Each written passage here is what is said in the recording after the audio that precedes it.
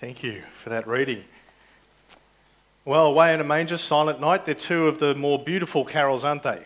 They're so lyrical and even peaceful, and in a time of year when we like to think that this is a time about peace, I think that's one of the reasons they're a lot of people's favourites, because they kind of summon that sense of peacefulness. They conjure images in our head, don't they, of a baby sleeping in a manger, as the stars in the sky are twinkling overhead, and you've got this pastoral scene with shepherds and animals. I'm imagining the serenity of a calm evening breeze. But if you think about it, it's an extraordinary place for the Messiah that Isaiah spoke about, that we looked at before, to be born. You really think about it. We're so used to hearing about it. Think about it. That great king born there. The all-powerful king who's going to change the world and realise our capital H hopes is resting in a food trough for animals, surrounded by a bunch of smelly shepherds. And yet there is something very appropriate and very planned about this setting, because it is strikingly humble, isn't it? Well, as he was born, so shall he rule. Even though when he grew to adulthood, Jesus showed power and wisdom of the kind that has never been seen before or since, it will actually be by making himself nothing, by becoming powerless, that Jesus, the Messiah, will bring that promised hope to the world. Now, in the reading that we just had, Mary and Joseph had travelled from Bethlehem into Jerusalem to offer some sacrifices. This would have been about a month and a half after Jesus was born. So if you've got a picture in your head of a month and a half-year-old baby, that's what we're talking about. And the scene that follows is one of those scenes that I'd love to step into the Bible and be able to sit there and watch it. It's one of those kind of ones, because you've got this old man named Simeon, who lived in Jerusalem, and Luke tells us that he was a pretty outstanding guy. He was righteous, he was devout, and he had been patiently waiting in hope for God to fulfill his promises to Israel all his life. And God had given him this amazing insight that he would actually get to see what he'd spent his life longing for, that he would not die before he had seen the Messiah.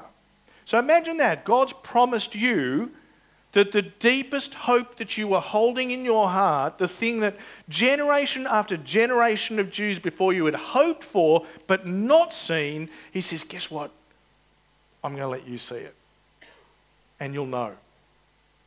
Well, God prompts Simeon to go to the temple courts that day, and when he does, he's brought straight to Mary and Joseph and Jesus.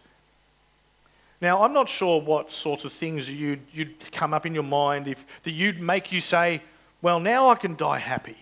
You know, that's the phrase, well, I can die happy now if... What would that be for you? Well, for Simeon, he had one item on his bucket list. Look at verse 29. Sovereign Lord, as you have promised, you may now dismiss your servant in peace, for my eyes have seen your salvation, which you have prepared in the sight of all nations, a light for revelation to the Gentiles and the glory of your people Israel. But notice that the crucial detail there, and that is that Simeon knew that this Messiah was not just going to be the king of the Jewish people. He was not just going to be the saviour of the Jews. He would also reveal God's great plan of salvation to the non-Jewish world as well, to most of us here tonight. Now, as you might imagine, Joseph and Mary are pretty stunned. Some old bloke comes up and calls your child the saviour of the world. You might be making a couple of phone calls if that happened now. But back then, it's kind of like, well, that's nice. It's kind of ramped up from, gee, your kid's cute, like, isn't he? He's going to be the saviour of the world.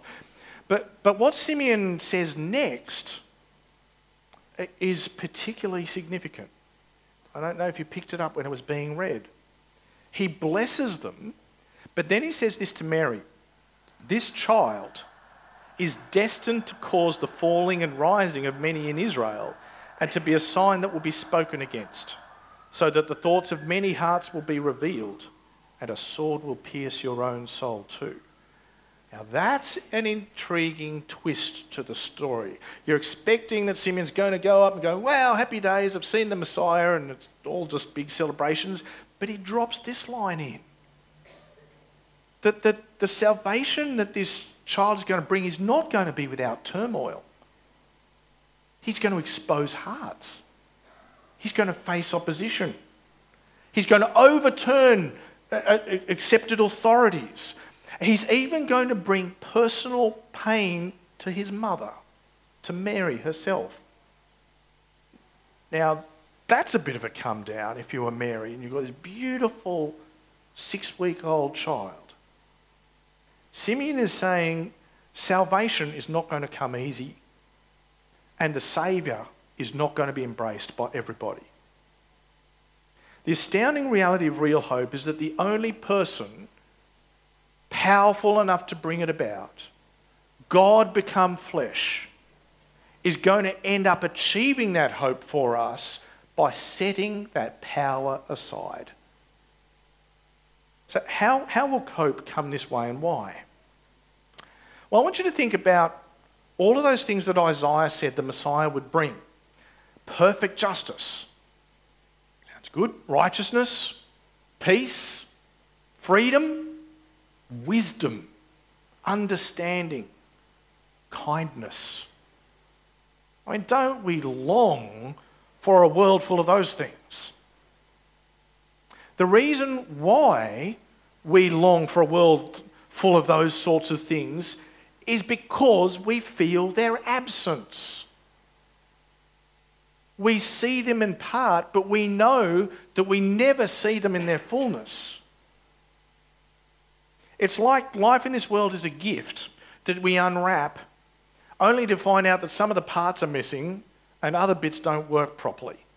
It's frustrating, it's painful, and it's disappointing. The Bible says there is a cause for this. And the cause of this is sin. That's our rejection of God, our ignoring him, our pushing him out of his rightful place as ruler over our lives. He's God, after all. And in doing that, it has broken our world.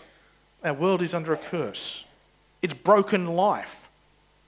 And at times we might bristle at being told this. But if we really think about it, it's pretty hard to deny the reality of sin. Because deep down we know that we are as much contributors to the disappointments and frustrations of life as we are recipients of those things. See, I think the picture that we have for hope on the screen here and with the baubles hanging around, it actually captures this quite nicely. See, at the heart of the word hope there is a cracked bauble. In other words, it's like something beautiful that has been broken. And that is what's happened to life. And that is what creates longing in every one of us. But that brokenness has got a solution. The power that brings hope is the power of the cross of Jesus. The long-promised king born in a humble manger is going to die an even more humble death, dying to fix the heart of what has broken our world, your sin and mine. And 3 days later, he rose again to life, never again to die. Hundreds of people came face to face with the risen Jesus within a month of him being hammered to a cross and having a spear shoved through his side. When Thomas, who had doubted, saw him and touched him, he fell to his knees and he said, "My Lord and my God." Because he saw what was in front of him, that sin had actually been conquered, that death had been defeated, that God had done it, and he had given this amazing promise. The cross and the empty tomb is our Saviour doing the saving that he was destined to do. And Jesus' promise is that all of those who turn from their sin and put their faith in him will actually be part of his kingdom that he is making, that will last forever, that Isaiah told us about. And we know that this isn't a vain hope, this is a real one. He'll do it because he's already begun it. His death and resurrection are just locked in history. And lives are being changed around the world every day, and they have been for 2,000 years, ever since it happened. And there is more to the promise.